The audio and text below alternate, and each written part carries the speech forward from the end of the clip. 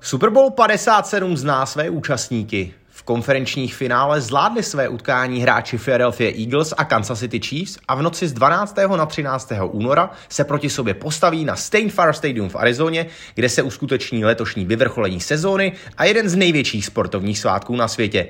Mé jméno je Jan Štígler a společně s Ondrou Horákem rozebereme konferenční finále a co nás čeká v Super Bowlu. Eagles v konferenčním finále nastoupili proti San Francisco 49ers a jednalo se o souboj týmů, které jsou na tom výkonnostně a tím, jak mají poskládanou soupisku, velmi podobně. Utkání však nepřineslo očekávaný tuhý boj o trofej George Halase, ale jednoznačnou záležitost pro Philadelphia. Bohužel to nebylo o útěrech na hřišti, ale o zranění quarterbacků 49ers. San Francisco se hned v první čtvrtině zranil quarterback Brock Purdy, kterého musel nahradit veterán Josh Johnson, ale i ten utkání nedohrál, protože si přivodil otřes mozku a za něj musel znovu naskočit zraněný Purdy, který však nemohl házet a tím byla cesta Eagles do Super Bowlu téměř nalajnovaná. Ondro, jak ty vidíš postup Philadelphia Eagles do Super Bowlu? Byla to velká škoda, že Brock Purdy se zranil a takhle v podstatě bylo znehodnoceno utkání konference? Bylo to škoda především pro nezávislého fanouška a diváka, protože myslím, že tenhle zápas předtím, než začal, tak sliboval opravdu velkou bitvu, úžasnou bitvu dvou týmů se skvělými obranami, ale i velmi dobrými útoky a mohli jsme se těšit možná na to nejlepší, co celá sezóna mohla nabídnout. Bohužel opravdu velice nešťastné utkání pro 49ers, ale nejenom tohle utkání, ale vůbec celá sezóna byla neuvěřitelně nešťastná. Nevím, jestli můžeme najít v historii nějaký moment, kdy se v sezóně zranili všichni 4 quarterbacki jednomu týmu, to je neuvěřitelné číslo. A opravdu škoda pro 49ers a my, když jsme to spolu komentovali, tak jsem si říkal, že je mi opravdu 49ers hodně líto, protože takovýhle konec sezóny si asi nezaslouží žádný tým. Je to až neuvěřitelné, protože 49ers před sezónou vsadili na Treje Lance, ten se zranil ve druhém týdnu. Naštěstí měli Jimmyho Garoppoloa, který je minulý rok dotáhl do konferenčního finále. No jenže i Jimmy Garoppolo se zranil, tak musel nastoupit Mr. Irrelevant, poslední výběr draftu Brock Purdy.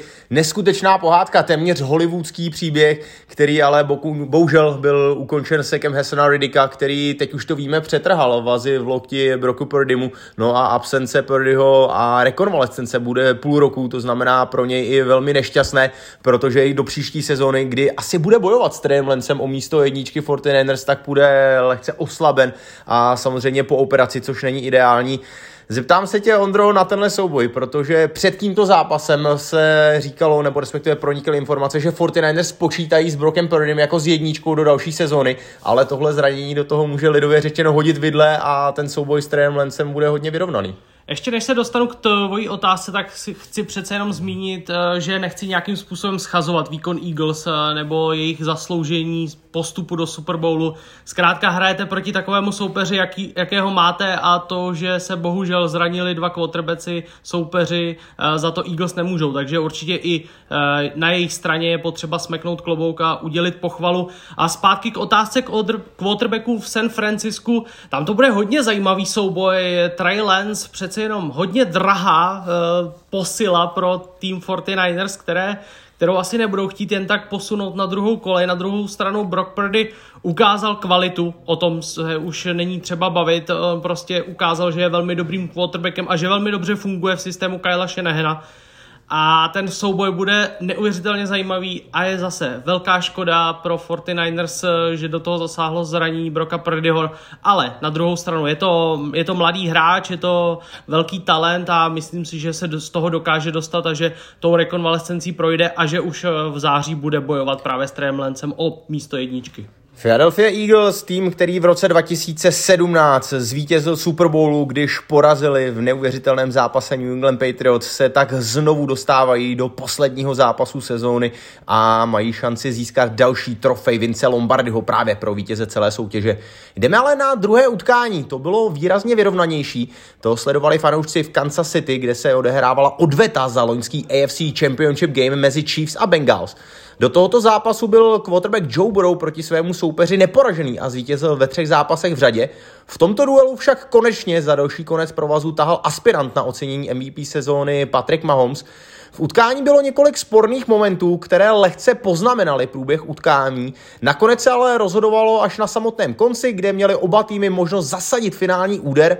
Nejprve 2 minuty před koncem dostal za stavu 20-20 mít Joe Burrow, snažil se dostat Cincinnati na pozici na vítězný field goal, stejně jako v loňském AFC Championship Game v prodloužení. Drive ale ukončil doslova do písmene defenzivní tackle Chiefs Chris Jones, který sekoval Burrowa a donutil Bengals půl minuty před koncem pantovat. Následoval skvělý punt returner Skyye Moora, šance pro Patricka Mahomese a útok Chiefs.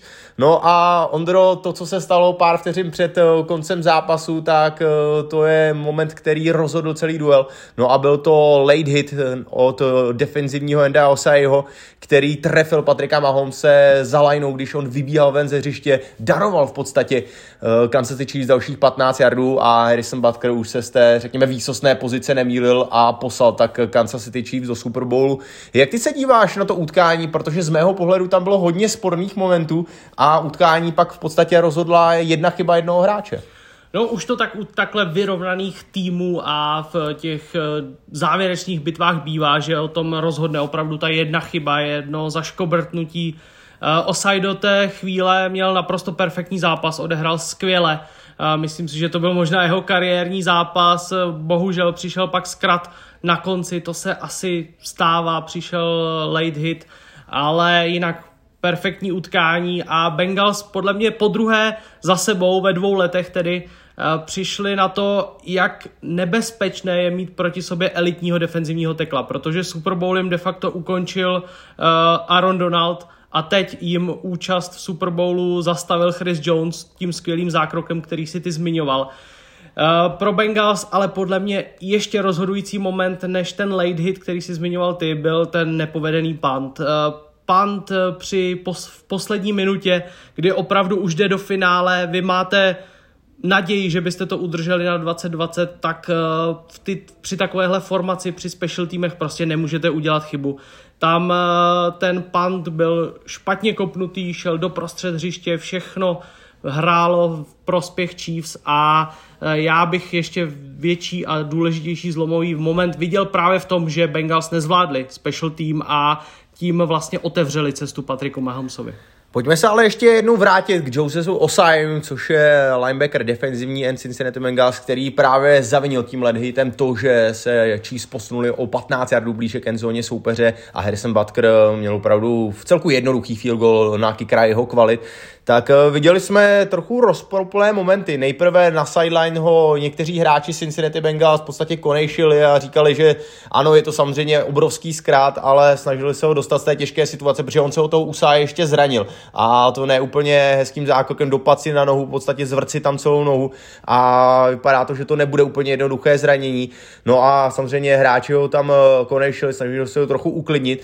No ale pak za mě jsme viděli jednu věc, která se mně osobně ohromně nelíbí a nějakým způsobem bych já z toho závěry vyvozoval v rámci managementu. Jermaine Pratt, což je jeden z linebackerů, těch starších linebackerů, který vede celou skupinu linebacking corps Cincinnati Bengals, tak po zápase, když šli tunelem zpátky do šatny, tak tam začal řvát na Osayiho, proč si vůbec šahal na quarterbacka, že mu ukončil sezonu, že tohle byl jeho poslední rok a tak dále.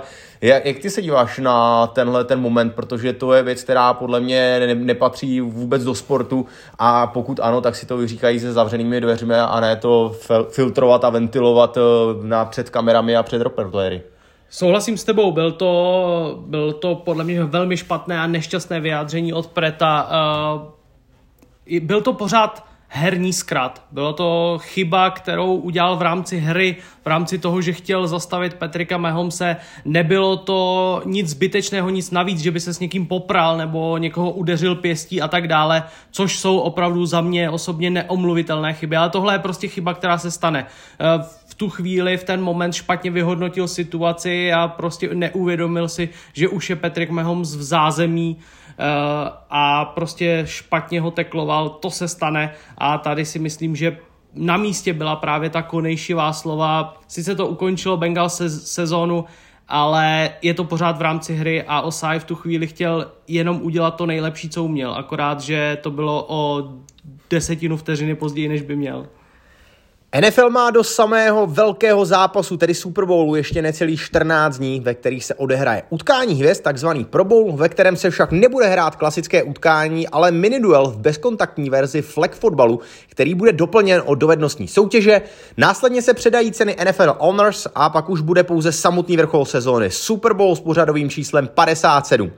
Poprvé v historii máme pro vás připravené živé studio NFL před samotným zápasem, poločasový rozbor znovu ve studiu NFL na O2 TV Sport, přímý přenos halftime show, kde vystoupí Rihanna, i pozápasové shrnutí celého Super Bowlu a předání trofeje Vince Lombardiho. U toho nesmíte chybět, NFL jde do svého konce, no a to vše na obrazovkách O2 TV Sport a Premier Sport 2.